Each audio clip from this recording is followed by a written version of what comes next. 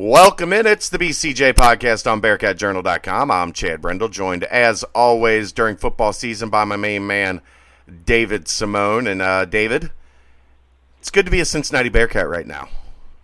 It is. It's nice to be 5-0. 5-0. Everything looks up. Everything is positive. The team is ahead of schedule. Did we have them at, for the most part, 4-1? I think when we did our preview going into...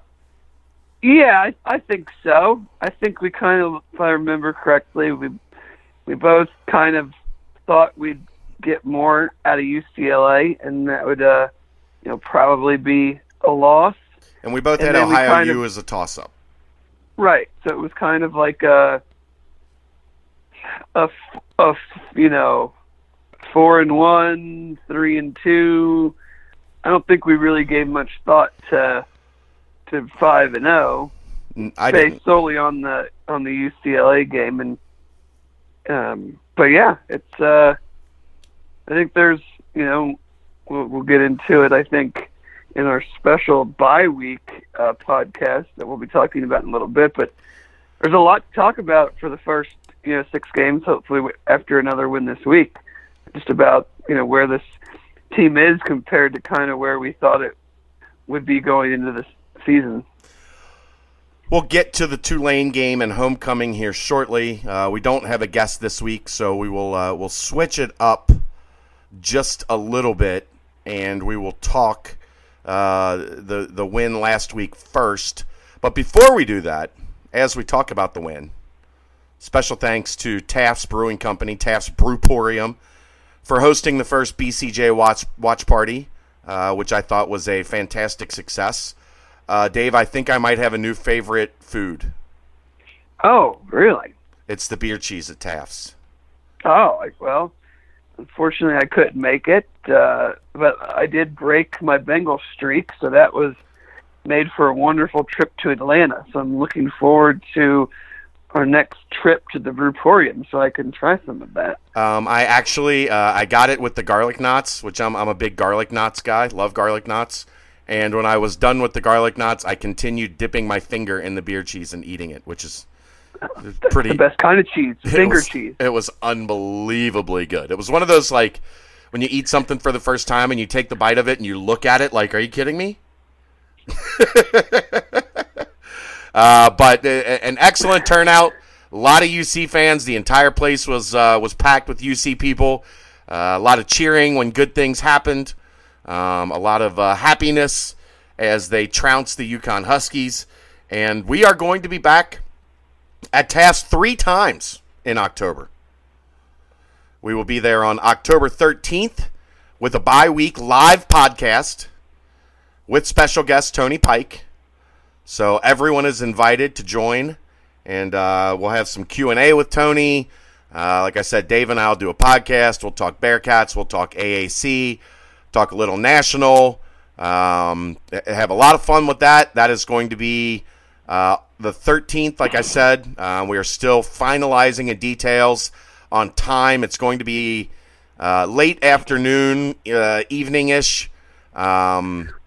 Just have to Tony, as you know, as some know, Tony works out quarterbacks, high school and youth quarterbacks in the area. He's a quarterback coach, and he's got appointments that day, and we're just finalizing exactly what time is going to be best for him and to work with Taft's schedule at the Brewporium. So from what I'm anticipating, sometime late afternoon, early evening, we will be at Taft's. Excellent pizza. I've had the pizza multiple times now. It is very, very good. And like I said, I wanted to just drink the beer cheese, but I thought that might be frowned upon. You drank beers instead. I did have a couple beers. I had a family function to attend after I left. It was my aunt and uncle's 40th wedding anniversary. So I had to go straight there afterwards, so I had to be responsible. I didn't get too wild, but it was a good time. Kerry Hoffman got wild. Oh. He got wild. Now, Kerry joined us. He had a good time, and I don't know if you know Tony or not, but Wrath of Bearcat message board fame over the past 15 years. A good friend of mine stopped in before his inevitable move to the Upper Peninsula of Michigan. Traverse City, Michigan. It's up there. It's way up there. He had to leave at like 4:30 in the morning Sunday morning to get up there for something at noon. I was like, oh, ouch. Yeah, that's up there. That's way up there. But a great time. The Den was there. There were some guys from the Republic of Cincinnati there. So if you're familiar with the tailgate scene and the tailgate groups, it is very much a space that you're welcome to come and join us.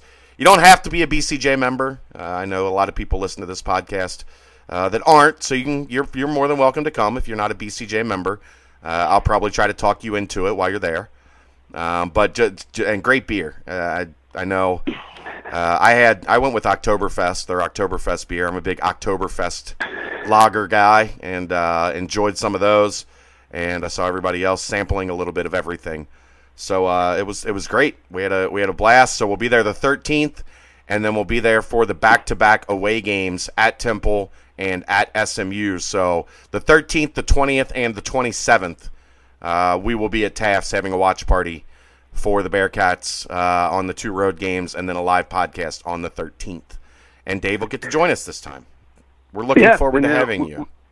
We will be celebrating my birthday on the 13th, so anyone that wants to come buy me a beer for my birthday, please do. We'll be celebrating my birthday on the 13th. Yeah, so buy beer for Chad as well. Your birthday's early, my birthday's late, right? Your birthday's before the 10th. Mine is the 10th. Mine is the 17th, so we were born exactly, well, not exactly 7 days apart. There's a few years between us. Couple years. Just a couple. I'll be hitting 41. So, my wife, my wife, nothing special. My wife ethered me the other day. So there's making fun of your age. Well, so obviously there was a lot going on at this point in time last year. As we found out that she was sick and everything. So, there's someone in our family that's turning, hitting a milestone birthday. So they're having a surprise party for said member of the family coming up. And I said, maybe we could just like retrograde my 40th birthday party into it since I didn't get one. And this is in a family group text. And she texts back, "Sorry, cancer, it slipped my mind." Ow! Yeah. Ow! No, sorry, got cancer. It slipped my mind. Brutal. Just bodied me. Yeah. It's like, okay, I'm going to shut up now. Oh, but let's get into the Bearcats and the Huskies, a game that I thoroughly enjoyed from the Taft's Brewporium. Boy, UConn's defense is absolutely as bad as advertised. Every bit as bad as advertised. It is. It was kind of exactly what we talked about. I mean, they're incredibly young, incredibly inexperienced, and bad. You saw that on countless plays. Their defensive end on the right side didn't appear to know what a zone read or zone option was, because he just crashed every time. And that was one big reason Dez had his one real long run in the first half. They couldn't really cover Josiah DeGora at all. They played. I had flashbacks. Their corners were 15 yards off the line of scrimmage every snap. Yeah, it was kind of just pitch and catch. I mean, pretty much exactly what we talked about last week on the podcast. They don't have any guys right now. No, it was. I mean, you think about it. Cincinnati scored 49 points, gained 659 yards of offense, and called off the Dogs early in the third quarter. About the midway point of the third quarter, called off the Dogs. Mm-hmm. And it was no more evident than the end of the first half. UConn misses a field goal. They go straight down the field and score in 40 seconds. and then come out to start the second half. They get the ball, and 2 plays later, Josiah DeGuara is walking into the end zone after a great one-handed, left-handed grab. That one almost got away from Des Ridder a little bit. He almost led him a little bit too far, but DeGuara got that left mid out there.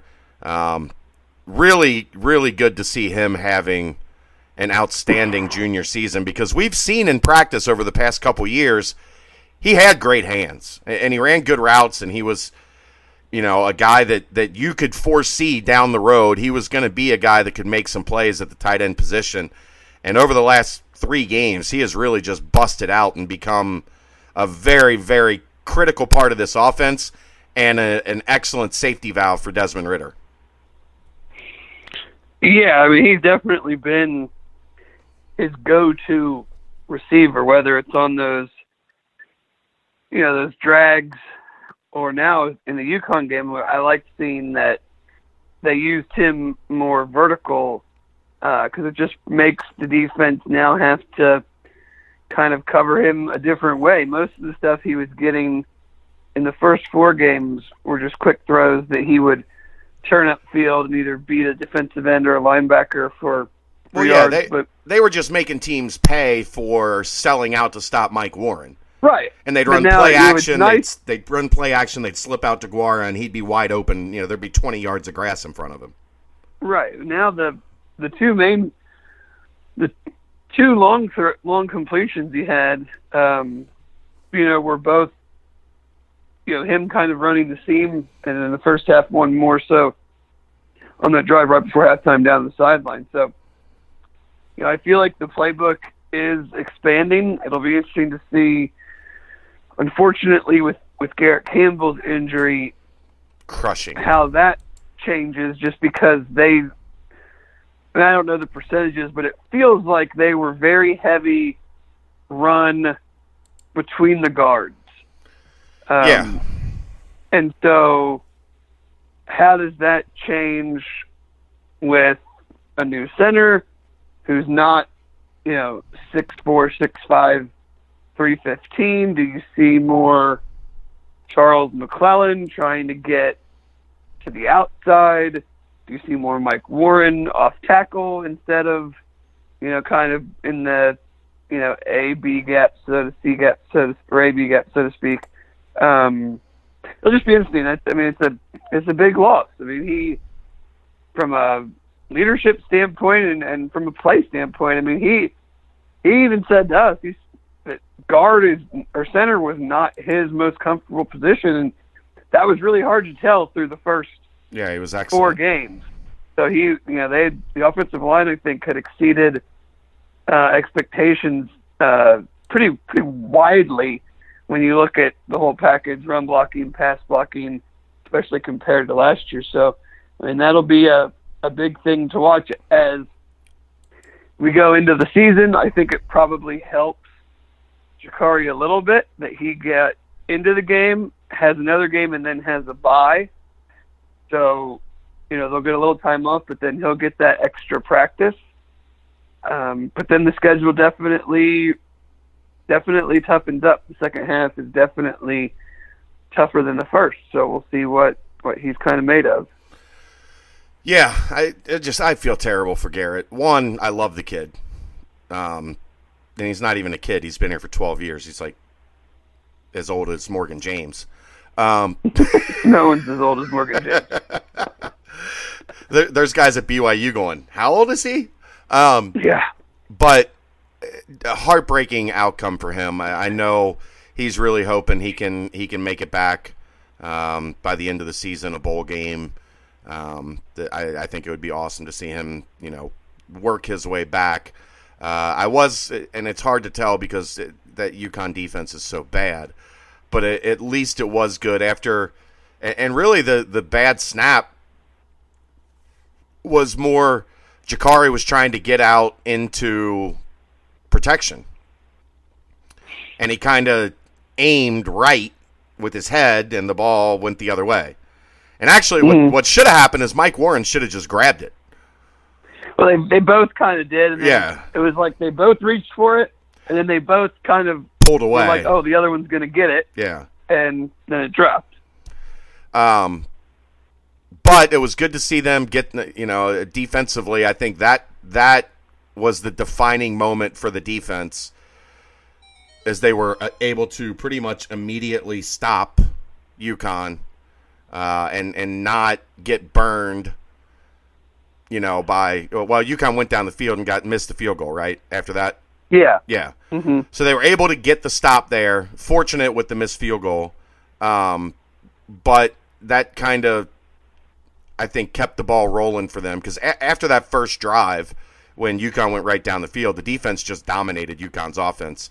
I know you told me you had heard Pindell was still hurt, but he wasn't near the threat that I thought he was going to be with his legs. That kid throws a great deep ball, though.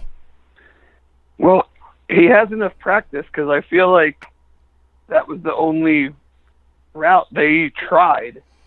They threw it a lot. Yeah, I mean, they threw it a lot. They had virtually no running game, especially if he was still kind of banged up from the week before. They got that huge tight end that they tried to get the ball to a ton. He's good. But again, they just don't have any dudes. Right. And, we are familiar with what that looks like, and that's what it looked like. He's good, but I mean, not that good. Right. And if he's hobbled a little bit, and just the defense is just so bad that it makes it even harder on their offense, I think, to try to do anything, because they basically know if we don't score, we're probably giving up a touchdown. Yeah. I don't have a whole lot more on UConn, do you? No. I will say the one thing that was interesting to me, kind of late in the game when they were making changes on the offensive line, Lorenz Metz went in at left tackle with Vince McConnell at left guard. Now, Jeremy Cooper has been out with a sprained knee since the Alabama A&M game, who had been kind of the second guy at left guard. But I thought that was interesting to see, maybe a glimpse into, I don't know that it's necessarily what you would see if he was needed this year, but maybe a glimpse into next year with Metz at left tackle and Darius Harper at right tackle, and adjusting to figure out what the interior would look like around them. I mean, you figure Morgan James is going to be at right guard with his return, but what left guard would look like, maybe McConnell, maybe Zach Byzinski, who is working with the second team there now, but probably we'll see him less there, because he's now going to probably move back to center primarily as the backup to Jakari. Byzinski was in with the starters. I think once the game got to like 35-7. Yeah, they gave Trout a rest. But yeah, I mean, I think maybe it's just more of a situational thing with Cooper out. McConnell doesn't strike me as a guard. He seems to be, to me, more of a tackle. But, I don't see the problem in working him there in that type of a game situation, especially with the center situation and then also Cooper being out. So Byzinski's, acquitted himself well. And then you have Cooper, you have Morgan James, seeing what happens at the center position with Jakari next year. So I think it's maybe more of just, giving guys a shot. And if if Metz is going to play, somebody has to kick in. He is definitely not a guard. So it seems like right now McConnell would be that guy in that third team, so to speak, in a blowout type game. Yeah, and I just think it's interesting to, I don't think it really says anything about this year. Definitely not. It just maybe gives you an eye on where their mind is at for the future. I think that's how, that's how I look at it, at least. Maybe you look at it differently, but that's how I saw. No, I do. That's what I think. So I'm going to try to get it right this whole time. I'm going to try not to say Tulsa. Golden Hurricane, Green Wave, Green Jacket, Gold Jacket. Yeah, I mean, it's all this. They're the same. It's the same. Now, granted, New Orleans is a lot better than Tulsa. slightly. Don't get me wrong there. Allegedly. Allegedly. However, I'm going to try to keep it to Tulane and not mention Tulsa throughout this segment. I probably means I should just let you do most of the talking. I didn't know what to think of them, and now even more I don't know what to think of them as they beat the absolute snot out of Memphis on Friday night. They were having a pretty rough start to the season. I mean, they played Wake Forest close. They were in there with Ohio State until halftime, and then shot themselves in the foot a couple times, and it became a blowout really quick. But then they just curb stomped Memphis and completely shut down Memphis' running game. Yes, I kind of agree. Like, I don't know, I kind of don't know what to make of them, but I kind of look at it as like, okay, throughout the LSU game, because when you look at their numbers, I think that skews things a lot. And then kind of also, though, throughout the Memphis game. So you take out their good and their bad, and what are they? They're a home loss to Wake, a loss at UAB, and they beat Nicholls State. But, just looking at what their most recent result, they crushed Memphis. They're up 40-14 in the second half. Memphis added 10 meaningless points. Darrell Henderson, Memphis' great running back. First play of the game, 47-yard touchdown run. Rest of the game, 6 carries, 4 yards. Yeah. They had 8 sacks against Memphis. They only have 13 on the entire year. So it's like I don't know. It begs this question. Does that game say more about Tulane, or does it say more about Memphis? And that's what we're going to find out this week. I think it's after seeing Memphis lose at Navy, I think it maybe says more about Memphis. I think that's maybe fair. Maybe they're not as good as some thought going into the season. Well, I think the biggest factor in this game, Tulane is 116th in the country in passing defense, allowing 292 yards a game, and Memphis couldn't throw the ball. Right. So if you can't take advantage of their weakness, I think that says more about you than what it says about them. Now, what you have to be concerned about a little bit is Tulane is pretty good against the run. They were dominant against the run against Memphis. Yeah. But, I mean, I don't know. It's perplexing. This one's hard to get my head around. Even 5 days later. Yeah, I mean Tulane's just got some really weird numbers that kind of contradict themselves. Like, okay, their offense has some legit talent. Like, I've never been big on their.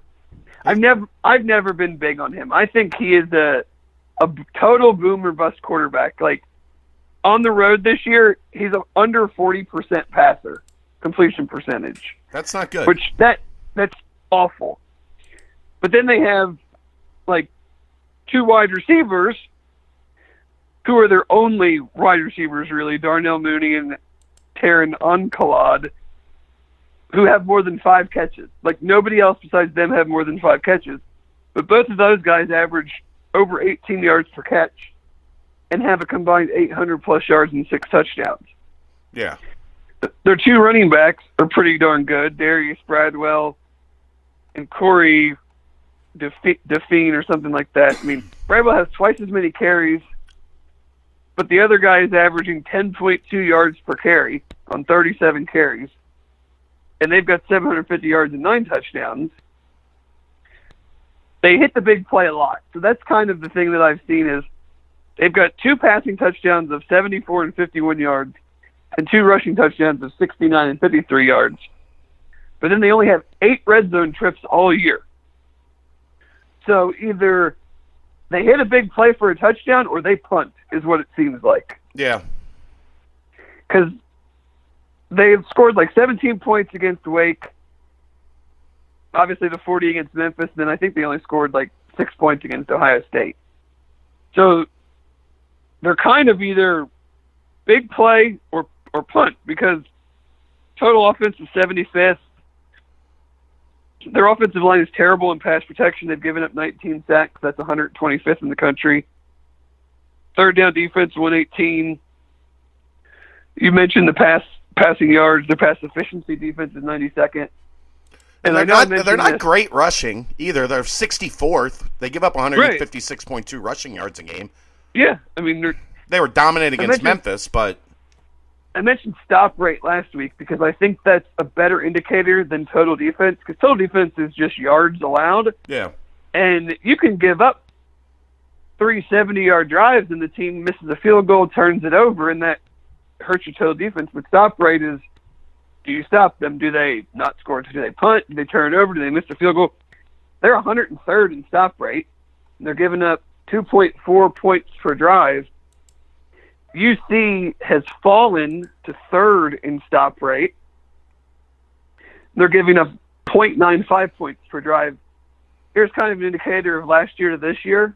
Last year they were 116th in stop rate at 52.7%. This year they're 3rd at over 82%. That shows you how much better the defense has been this year than last year.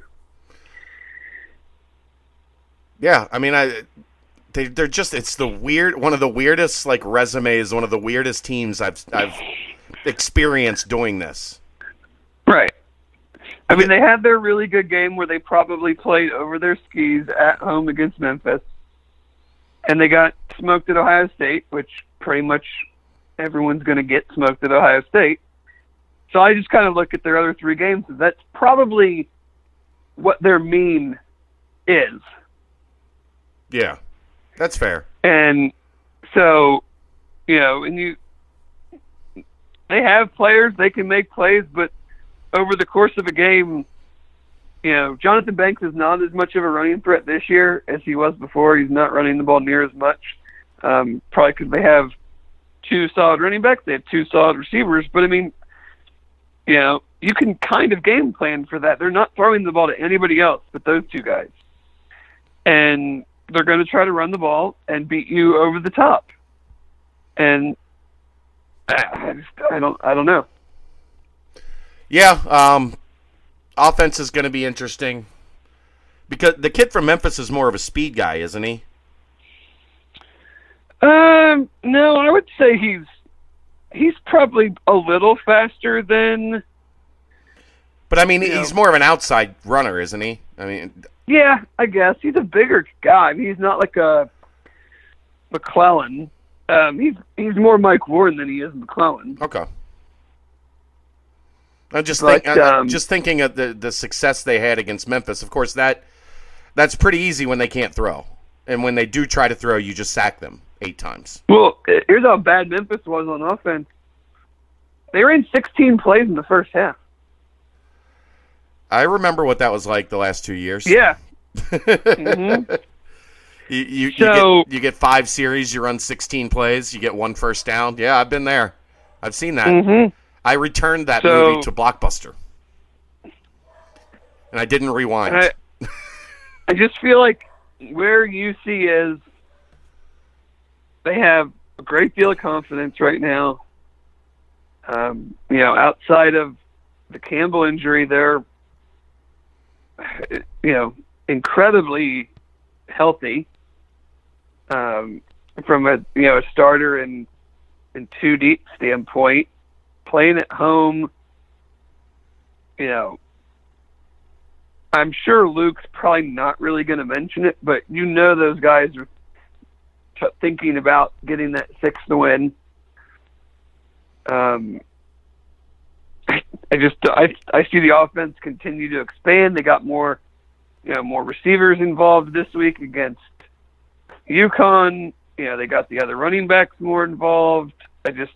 I kind of see this, not the same thing as the UConn game. Tulane is probably, significantly better than them. But, this team is scoring points, which we haven't seen the last couple of years. So, I don't really see their offense outscoring them. And, they played a terrible first half against OU and still scored 34 points and was able to win. They didn't play that great of a first half against UConn, really, and scored 21. No, yeah, I mean so it's like last year you play that first half, they didn't have that switch to go score 27 in the second half and get yourself back in the game. Right. Running back is going to be interesting going forward. We now know officially. I've been hinting at this for a couple weeks now because it had sounded like things were going in this direction. Jared Dokes probably done for the year. Chance he comes back. That door wasn't completely closed. Tavion Thomas and Charles McClellan now are not going to redshirt. McClellan, I think, has already played 5 games. Yeah, he's played in every game. So he wasn't going to redshirt anyway. But now you're going to see more of Tavion Thomas. He flattened a couple dudes from UConn. I just laugh when he runs. It's so funny. He's going to flatten dudes for the next 3 or 4 years. It's so funny. Because, like, I think there was a safety that came up and tried to hit him. And it's just like, boom. Guy's down. Well, I can't wait to see when he gets ahead of steam. Full winter workout, full summer workout in. Oh, that's a monster of a human being.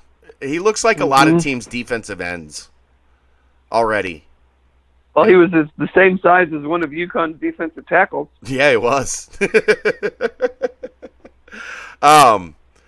So you're going to see more of those two guys, and I think that allows you at this point, now that you have some certainty on that, now that a decision has been made on Dokes, you know for sure what's going on.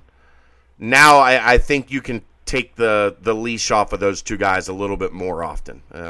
We did see McClelland in there a little bit early, like in the first half, getting a couple snaps, which, like we talked, against OU, I think McClelland took 1 snap, maybe 2 snaps, and Mike Warren took all of the rest. Well, Thomas played in the first half against UConn, too. Yeah. So you're starting to get him a little bit more of a breather. And if you think about it, really, 2 of the last 3 games, he only carried 6 times against Alabama A&M, and he only carried 13 times against UConn. Now he's still got his yardage, as he is apt to do. They've had a 100-yard rusher in all 5 games. How about that? I think the last 2 seasons they had a total of 2. They've had a 100-yard rusher in all 5 games this year. It's a little different. So, yeah, I think I'm with you. I mean, I'm trying to just get my head around Tulane. They just don't make any sense. But this is, barring another very slow start, and this team has to get over that. I know that has been a problem for a couple years, and they're not doing as much self-inflicted damage at the start of games. They did a little bit against Ohio U, but Ohio U, I thought, more than anything, I thought Ohio University's offensive coordinator was brilliant in the first half of that game. I thought he had UC's defense guessing pretty much the entire first half. And I think they're pretty much over that. I mean, but they started slow again against UConn. It was 14-7 until the last minute of the first half. I mean, so I look at that as like truly like I wouldn't call that starting slow because UConn went down and scored. UC went right down and scored. They held them, and then they went right down and scored again. So their first 2 drives were touchdowns. Their third drive would have been a touchdown if not for the fumble. That's fair. And then I guess the big thing was punted on their 4th drive and then scored on their 5th drive. Yeah, I guess the big thing was those, and what I wasn't contemplating when I said that, those first couple drives were like slow, grinding clock drives. Oh, yeah, both of them were 6 minutes, 5.5, 6 minutes, yeah. Yeah, plus 5 minute double-digit play drives. So, they weren't the four play, get a 30, 40-yard play in there. But, I mean, they scored a touchdown on 3 of their 5 drives, and on one of them they fumbled on the 10-yard line Yeah. or whatever. So Fair. I don't know. I guess I'm still haunted by demons past on those slow starts. Can you blame me? well, no, but I think the thing we can look at is that they have the firepower now to dig themselves out of that hole Well, and I think they've been making great adjustments. where they did not have that last year. Yeah. I mean, for all intents and purposes, these two, the UConn and Cincinnati teams that played last week, were pretty much the same teams that played each other last year. And that game was 22-21, and UC basically needed a miracle to win it in regulation, and they got it. Yeah.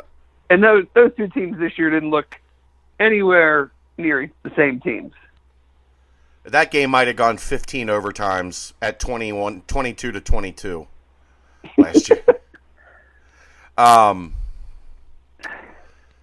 don't know. I don't really have a whole lot else on Tulane, do you?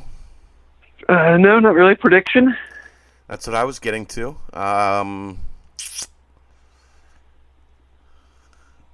35-21 Cincinnati.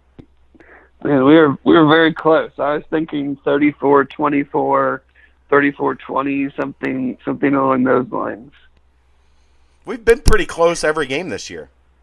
Yeah, I'm a little reluctant to say 34 though, because they've done Nothing but such score a touchdowns. good job of not having to kick field goals. That's why I said 35, because they have just put the ball in the end zone at a shocking rate, especially when they get close.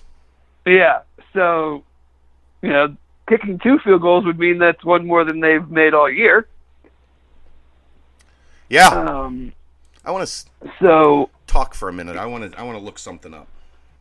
So I'm thinking 34, 20, 34, 24, something like that. I mean, I think Tulane's got some weapons, kind of similar to like OU. They've got good running backs. They're gonna, they got good receivers. I think they're gonna make their plays, but they just seem too erratic, too inconsistent to string several drives and hit several big plays against the defense that, I think it's very fair to say is significantly better than any defense they've played this year outside of maybe Ohio State. And really, if we're just going numbers, UC's defense has been way better than Ohio State's. Now, obviously, opponent has a lot to do with that.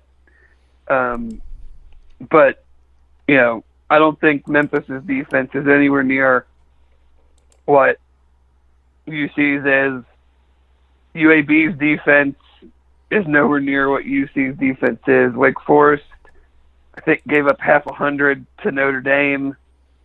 They held Tulane to 17 points. I feel like UC's just in a different spot right now compared to where they have been and against Tulane. I'm almost done with my research. I'm almost there. I got one more thing to look at. We'll need to touch briefly on our newest commit as well. Yes, I got it. You know how many yards loss Michael Warren has been stopped for this year through 5 games? 7. No. 4. 4. He had 1 tackle for loss for 1 yard against UCLA, and I don't know how many against Miami, but he had 3 yards for loss, ran for 3 yards for a loss against Miami, and then has not been tackled behind the line of scrimmage since. None against Alabama A&M, none against Ohio U, none against UConn. The thing to me that is amazing with him is his ability, even if the play is blown up, even if he should be stopped for a 1 or 2 yard loss, he finds a way to get positive yardage every time. Think about how many times he's run the ball this year. Think about all the yards he's ran for. He's one of the top running backs in the country. He's number 2 in the nation in touchdowns. He touches he 35 carries in the UCLA game, 29 carries in the Miami game, a ton of carries in the Ohio U game. He's been stopped for a loss of total 4 yards. That's really good. Ridiculous. Ridiculous. That's a big reason. He's a big reason, I think, when we talk about red zone offense and how successful they've been in scoring touchdowns. I think they have, in my opinion, the 3 most critical parts to being a good red zone offense. They have a power running game. They have a big offensive line with a power back. They have a mobile quarterback who can run on his own and has to keep, make defenses aware. And they have a tight end threat. Because when you get down in there, the field is condensed. There's just less plays you can run. Yeah. So your fast wide receivers, it doesn't matter if they're fast because they can only run 11 yards or 12 yards, whatever it might be.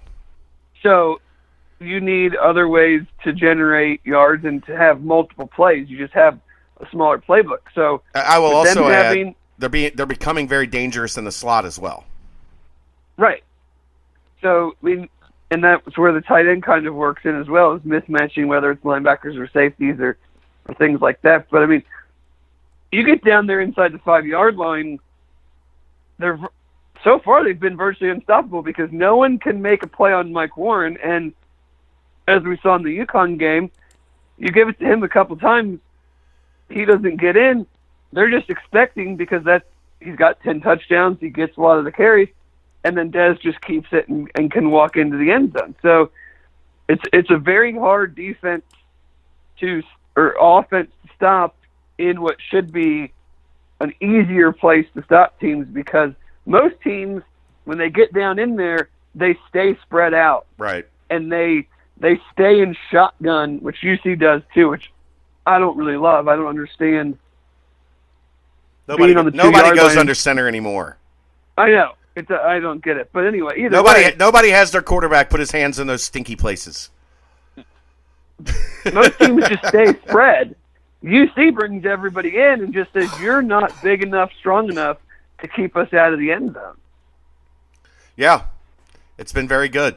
You mentioned the commit, Dorian Holloway from Columbus, 6'3", 200-pound athlete. I know Brady Collins has to be salivating at a guy with that kind of frame already being brought into the program to play the sniper position. They've been very picky at this spot. They have not brought a lot of guys in. They've moved guys around to see who works at that spot, but they have not brought a lot of guys in. The only guy really they've brought in that has spent any time there has been R.J. Potts.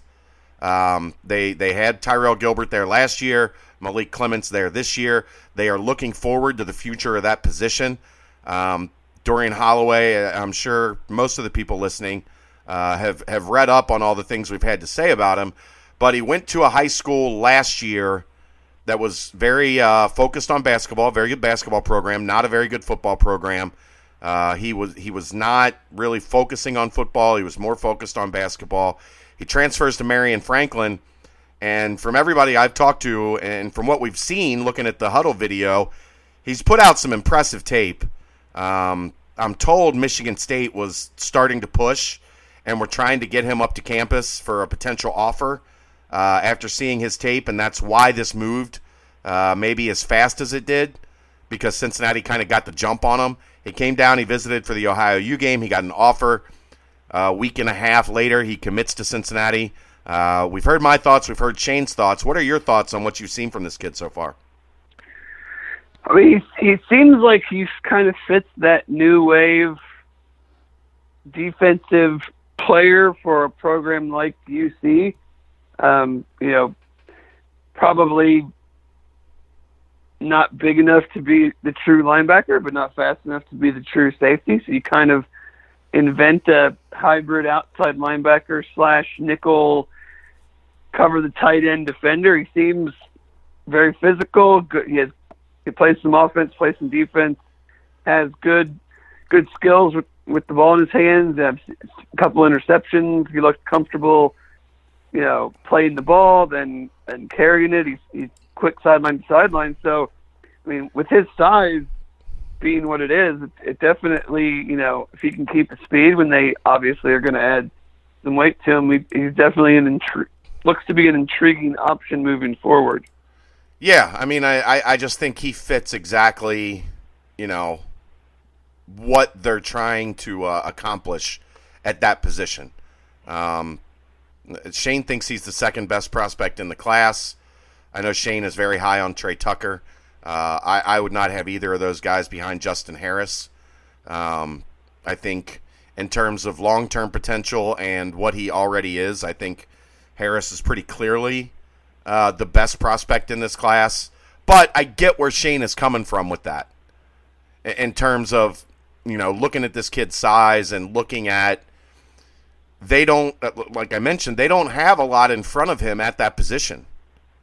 And they also don't have a ton of depth at safety where you're going to keep moving guys down.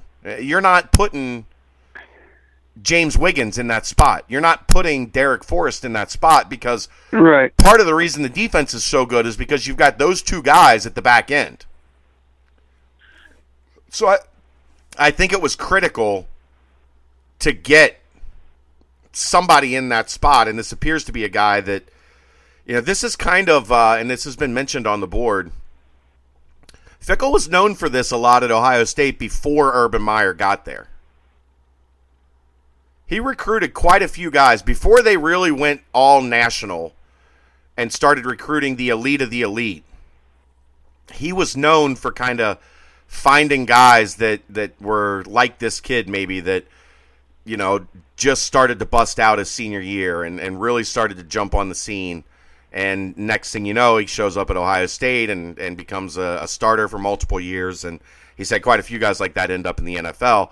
I'm gonna trust his evaluation on this one, especially with the kid's measurables. And like you mentioned, good hands, looks to be very physical. There's a lot of him just blowing up people from the safety spot on the tape that he's got out there for his senior season. And I think it's a good land for them down the road after you get him. He's probably going to need a redshirt year in the program to physically get where they need him to be to play linebacker. But I like it. I think it's a good fit. I think it matches kind of who they are and who they want to be in the middle of that defense at that strong side outside linebacker spot. The guy that covers the tight end, covers the running back. I would rather not see Michael Pitts running down the field trying to cover a tight end. No, he did an okay job. He actually, the coverage was good. That guy's just huge. I want him going forward, not backward. Yeah. that happened twice in that UConn game, and it was like, is that Pitts? Who is running with that guy? Quickly, basketball. Been to a couple practices. Unfortunately, the way that their schedule has kind of been counterintuitive to what my schedule has been. How about this? Monday, I had to miss Monday because Kelly had a doctor's appointment. Part of the transplant process is basically your immune system is wiped out. So she's basically a baby right now. Her immune system. She had to go to the doctor and get 6 immunizations. And it sounds exciting. Yeah, she couldn't sleep Friday or Monday because she felt terrible, and she's like, "Now I get it. Now I get why when you take the baby to the doctor for immunizations, that child is miserable for 2 days." She's like, "I feel terrible." Not that it's a laughing matter, but she's doing much better now. 6 immunizations, and she has to get 5 the next time she goes. I'm like, that sounds terrible. But I have been down a little bit. I think my biggest takeaway, and I was down there yesterday, a lot of yesterday was defense, installing, some of the things that they're going to do defensively, working on their base press, working on how to fall back from that press, what the defense they're going to fall back into is. Generally, not a surprise. It'll be similar to what we've seen in the past and what we saw with Louisville when they used that 2-2-1 press. They fall back into the matchup zone, the 25 defense. I'm really impressed now. Guys like Trevor Moore and Keith Williams, I think, are starting to take some ownership. I think it is, and I don't think this really set in until practice started. I think, when you go through skill development and you're doing workouts and there's not much 5-on-5, I don't think the realization that Gary and Jake weren't walking through that door had really set in. And I think when practice starts and it's starting, you're really preparing for the season and you're installing offense, you're installing defense, you're playing 5-on-5, things are getting, getting a lot more ramped up. I think it's set in, and I was yesterday. I was really impressed with Trevor Moore because a lot of people know, I'm a big Trevor guy. I think he's got a great personality, but I thought at times he was still, a 17, 18-year-old kid last year, where he's kind of like laughing during practice and not fully dialed in on every minute of every drill. And I saw a different guy yesterday, and I've seen a lot of that from Keith as well. And I think that's big for this team because, as we've talked about, Jaron Cumberland and Kane Broome aren't overly loud, overly outgoing, in-your-face kind of guys. Trey Scott is the guy most likely to fill that role, but you can't have just one voice, I don't think, in that locker room. You need some more. And I like seeing some of these guys that are in their second year, maybe in their third year. Nyzier Brooks is another one that's being more vocal.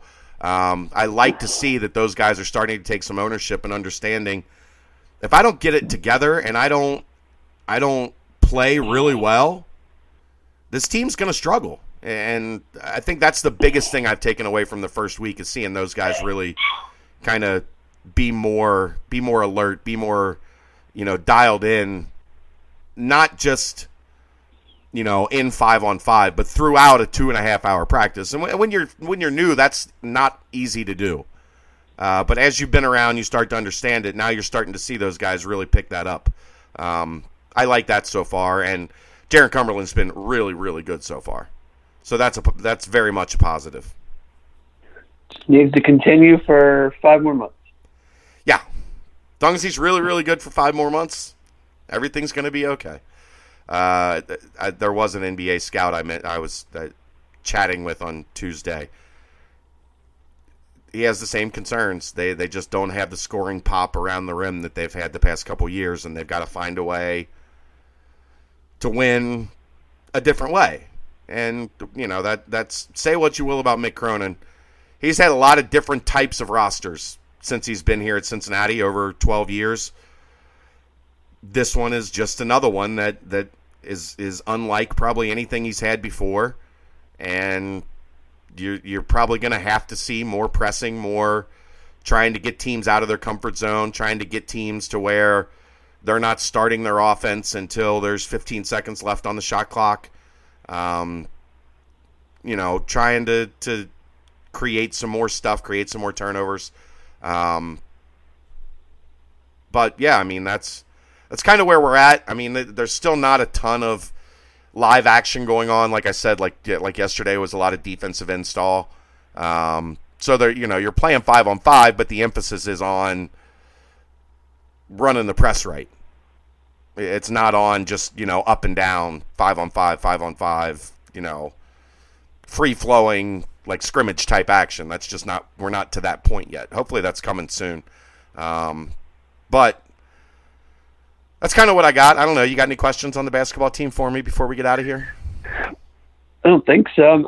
I was very happy to see that the new Cincy Queen City bar is going to be directly behind my seat. There you go. That's important. So that I'm very excited about that.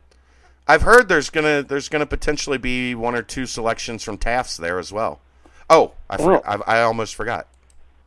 I can't forget. This is important. Yes.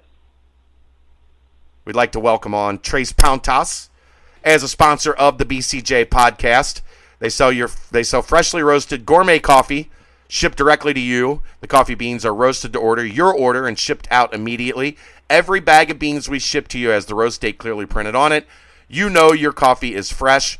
As I have mentioned on this podcast, my wife is generally, she's a coffee drinker, but she never made coffee at home.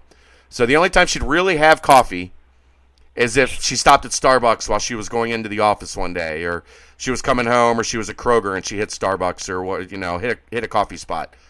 Since they've started shipping Tres Puntas coffee here to the house, almost every day there's a pot of coffee downstairs. That's how good this stuff is.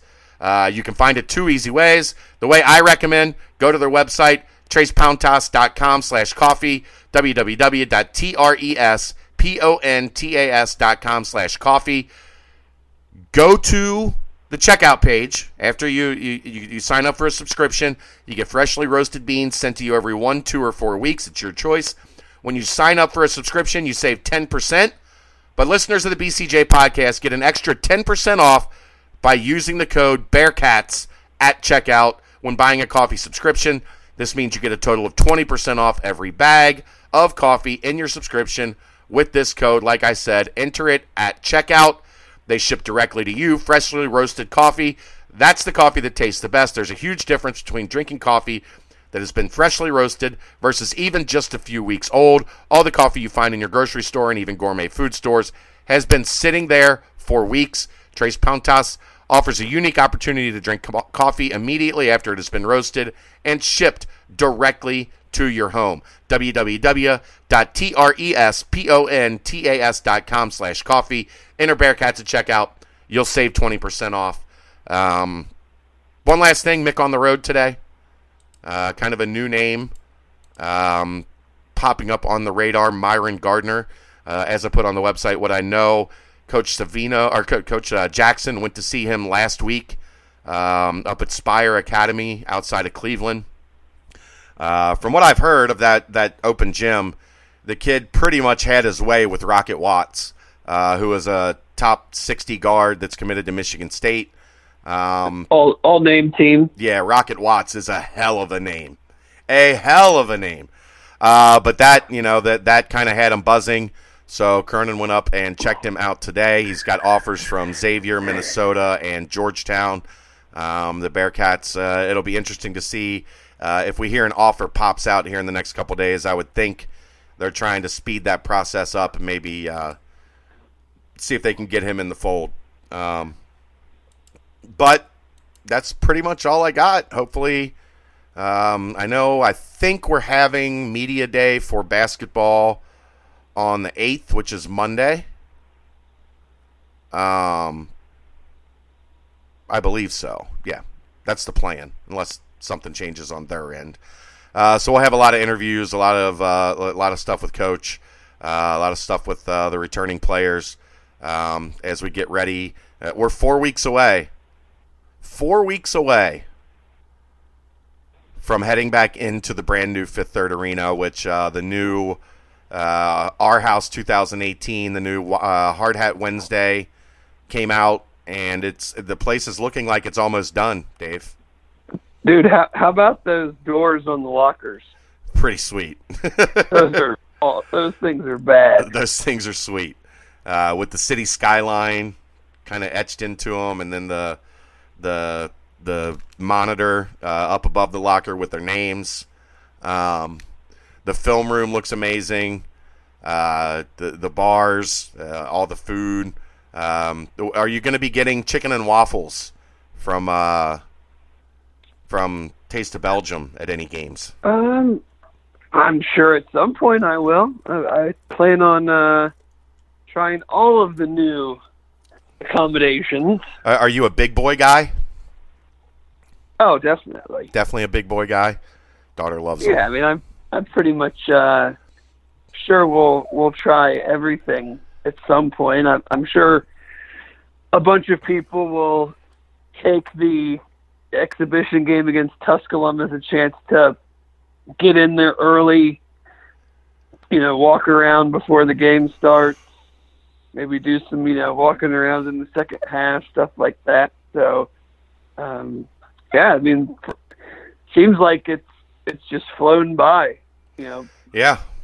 Play a whole year at NKU, and we're a month away from another basketball season. So it's exciting, and it's exciting with just the way that the football team is playing. There should be a lot of buzz around UC athletics. A little breaking news for all you uniform geeks out there this week is red on black on black. I like it. Which this could be a great uniform game because Tulane has some those helmets are awesome. Outstanding threads that they put together on a weekly basis. So we could have a very cool uniform game. Yeah, I know a lot of people were critical of those helmets. I thought the helmets were awesome. Maybe I'm crazy. Oh, I loved them. Yeah. I mean, I'm sure they'll go white on white with UC going black on black. So you'll have the white on white with the light blue and the olive green, and we'll see what they do with helmets. But it should be a good look Saturday. We're getting Cajun fare at the Simone tailgate. Oh, yes. Yes, the tailgate is New Orleans themed this week, so we'll be having some jambalaya. I'll be making some muffaletta sandwiches.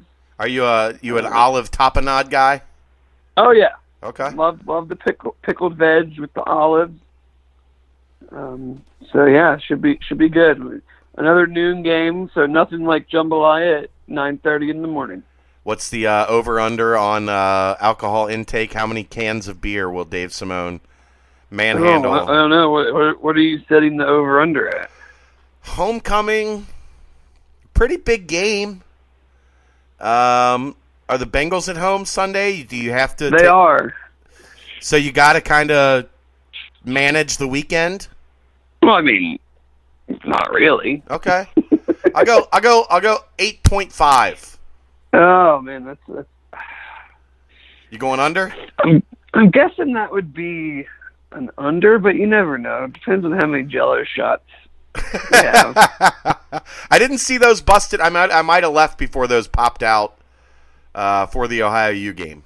Oh no, they weren't there because it was Oktoberfest, and my aunt she's wasn't at the game. She's the Jello shot master. Yeah, she's.